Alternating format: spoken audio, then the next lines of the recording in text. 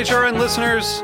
As we celebrate our 15th year, we are deepening our commitment to giving voice to the next generation of food systems storytellers, and we need your help. Our internship and fellowship programs help activate new possibilities for underrepresented and underestimated young people through experiential journalism, audio engineering, and production training. Through these unique programs, HRN helps food equity stewards build essential workforce readiness skills that expand their potential and foster economic mobility. Please consider supporting these critical programs. And with a minimum donation, you can be entered to win a dinner for two at an amazing restaurant in one of 8 cities and tickets to a concert at a great venue in one of those cities. We have incredible partners across the country who have donated, as they also share our passion for helping to educate the next generation of food systems storytellers. Check out heritageradionetwork.org/15 to donate and enter to win today. That's heritageradionetwork.org/15 to donate and enter to win today. And make sure you donate before March 31st. Thank you.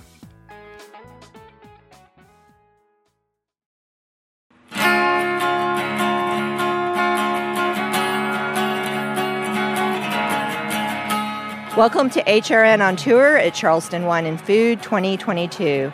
I'm Christine Sykes-Lowe, and today we are broadcasting live from the heart of Culinary Village. I am here with Chef Lemaire, an award-winning Haitian-born chef and the host of the Luda Can't Cook series on Discovery Plus, with award-winning rapper, actor, restaurateur Chris Ludacris Bridges. He is also a contestant of the Food Network's hit series, Cutthroat Kitchen and Chopped, as well as the co-owner and executive chef of Sensory Delights, a full-service catering company based out of South Florida. Welcome, Alain. Well, thank you. Thank you for the invitation. Yes, so good to see you and run into you last night briefly. It's just great to have you join us today. So last night you wrapped up Fire, Smoke, and Soul. Yes, we did, yes. So as the guest chef of the Haitian cooking involves quite a bit of fire techniques. So yes. What did that evening entail? That evening entailed us cooking on an open fire. You know, whether we're using charcoal, smokers, or fire on wood. So it was kind of bringing the old traditional street food vibes from different parts of the diaspora, the African diaspora, back to this event. Sounds amazing. Was it a big crowd? Yes, we did have a good turnout. There was over 70, 80 people there. So it was fun. People had a good time.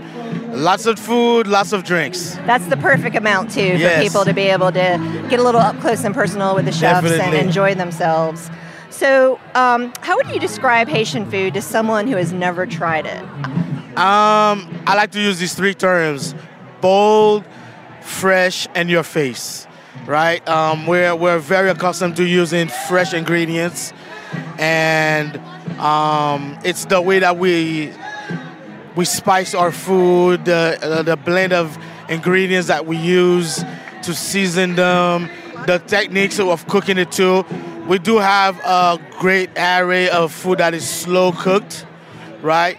We do have some fried goods also, but I would say that our main thing is slow braised. Slow cooking, yes. And a lot of French and African influence. Yes, French, African influence, Spanish influence. We also have some Middle Eastern influence also. Oh, I like that. Yeah. I'm part Lebanese. Okay. I like that. So we do have that. Yeah, we have kibbeh. Like kibbeh is very popular in Haiti. Yes. Really? Yes. So growing up, kibbeh, my relatives, it was basically beef tartare. Yes. I mean, in a sense. Now you see it a little bit more in the cooked variety, or they'll have, Yeah, so what is the Haitian form? What is that like?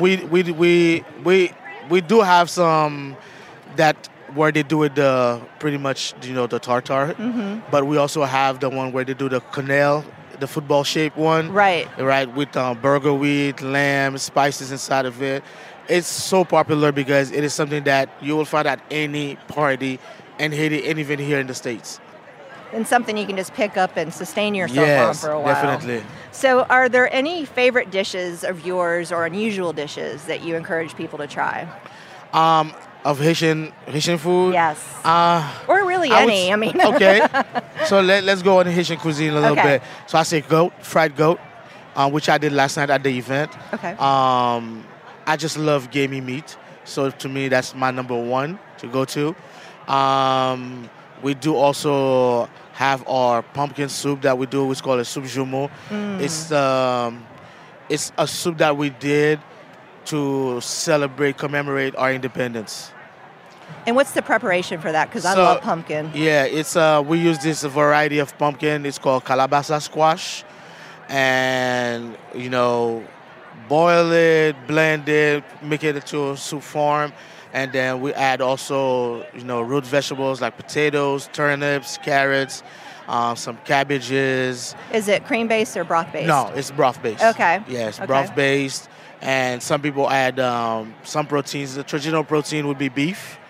And along the years, as people wanted to add more things to make it sustainable, because it's all we have when we celebrate our independence, which is on January 1st. So they started adding some pasta to it also, so so you can not get hungry too fast, right? Right.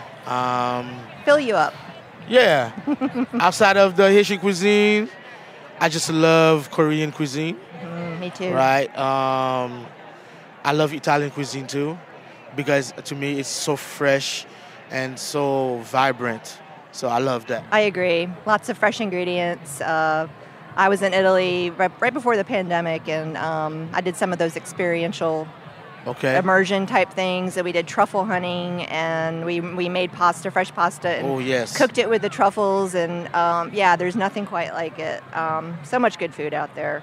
So I think I read somewhere where you have several women in your family that were personal influences on you growing up towards cooking. Yes. So the funny side about it is they did not teach me how to cook. I watched them cooking so I could jump in the kitchen and cook myself. My mom and my grandma. So when I was growing up, back home, breakfast, lunch, dinner.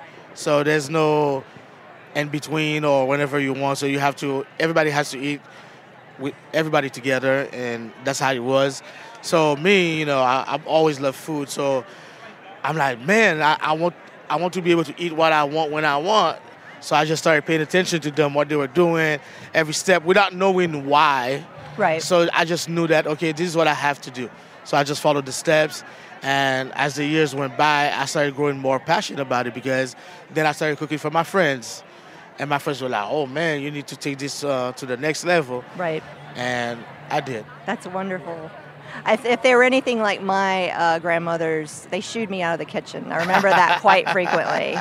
And just talking about, just don't get in my way. Maybe you can look, maybe not get in the way. The funny part is that me growing in a Haitian household in Haiti, it was not really something popular for men to be in the kitchen. Right? If you look into the Caribbean or the Afro community, women are more in the kitchen than men. Mm-hmm. But worldwide, it's a male-dominated industry. True. Very true. So you competed on Chopped Meat Fight. Goat edition. Yes. And, just a minute ago you said one of your things you would recommend is fried goat. I admit I've never tried goat. How would you describe it to somebody? Okay. I would say goat is the cousin of lamb, right? But a little more tough, a little more gamey, right? So that's why whenever we do goat, in our techniques, we braise it for a while, so we can break down the muscles, tissues, and everything. And then after that, whatever you want to do with it, you do it with. Lots of spices, fresh herbs, citrus, a lot of hot peppers, right? It's just this amazing explosion of flavors. That's the best way I can describe it. And what did you prepare for that competition? Well, for that competition, so every step we had to do goat in a different form, right? So the appetizer had to be a goat. So they give us these 4 quarters, this whole 4 quarters of leg of goat. That's a lot of goat. And we had 20 minutes to do it, which is literally impossible. So you had to just figure out a certain way to make it at least edible. Right, because that kind of takes out the slow braising. Yeah, slow braising. Part of it. So I the first one I did a crostini, because So in Chop, they give you these odd ingredients that normally you wouldn't pair together. So they give us this this kind of dulce de leche roll, right? So I had to use it as a crostini, and I tried to cook the goat down as much as possible, and I topped it off with kind of a goat aioli.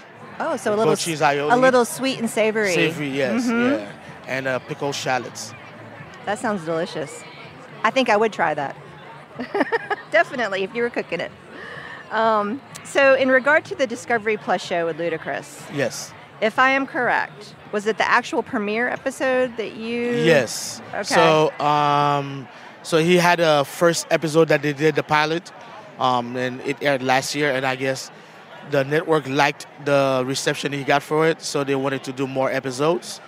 And my episode, which is called A Taste of Haiti, was one of the first episodes that aired when the new season started. So what was it like working with him? It was surreal. And how did you even get involved in it? Somebody slid in my DMs. I guess they were looking for chefs through Instagram. I guess it's one of the best ways to get in touch. And they sent me a message. At first, I thought it was a hoax. But something told me, you know what, reply back, what can hurt?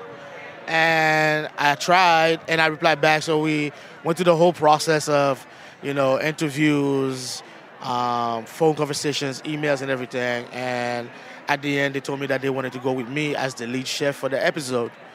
And working with him was surreal because, you see him on the TV, on the big screen, you hear their music, and to be standing right there with them, and it's a very down-to-earth person. He's really cool. He loves food. He loves culture. And the irony is, as I'm understanding it, is the name of the show is Luda Can't Cook, but he actually can cook. Yes. He's actually a really good cook. Yes. So, well, that's fantastic. Are you going to be doing any more with him on that? Not right now. I'm not sure yet, but I have also some other shows lined up with the Food Network coming up. Oh, okay. So, anything you can tease us on? Under wraps for now? Under wraps for now. Okay. Well, then we'll have to definitely keep an eye out. Yes. One other thing I saw that was interesting is that you did a Haitian dinner at the James Beard House. Yes. With 7 other chefs. Yes. So that was, what year was that? That was 2017. Okay. Yes, 2017. It was the first Haitian-themed dinner at the James Beard House. And it was 7 of us, and each person did a different course. Okay. And it was just an amazing experience, man. I would say it was electric, because being in that house and knowing the history and everybody else that did dinners at the house, and for us to be able to do it. And we did it also on the Haitian Flag Day. Oh, okay. Right, so we were celebrating our Flag Day. So we did it at the same time. So it was a big Haitian celebration. Yes. That sounds amazing. Well, I really appreciate you taking the time to speak with us. No, thank you very much for having me. And I hope to, run into you again and be able to experience your cooking. Thanks again for coming out. Thank you.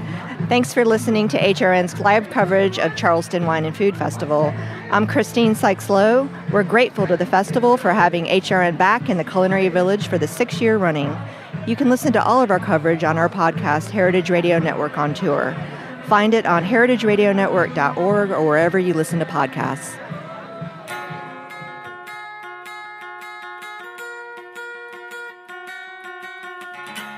Thanks for listening to Heritage Radio Network, food radio supported by you. For our freshest content and to hear about exclusive events, subscribe to our newsletter. Enter your email at the bottom of our website, heritageradionetwork.org. Connect with us on Facebook, Instagram, and Twitter at heritage_radio. Heritage Radio Network is a nonprofit organization driving conversations to make the world a better, fairer, more delicious place. And we couldn't do it without support from listeners like you. Want to be a part of the food world's most innovative community? Rate the shows you like, tell your friends, and please join our community by becoming a member. Just click on the beating heart at the top right of our homepage. Thanks for listening.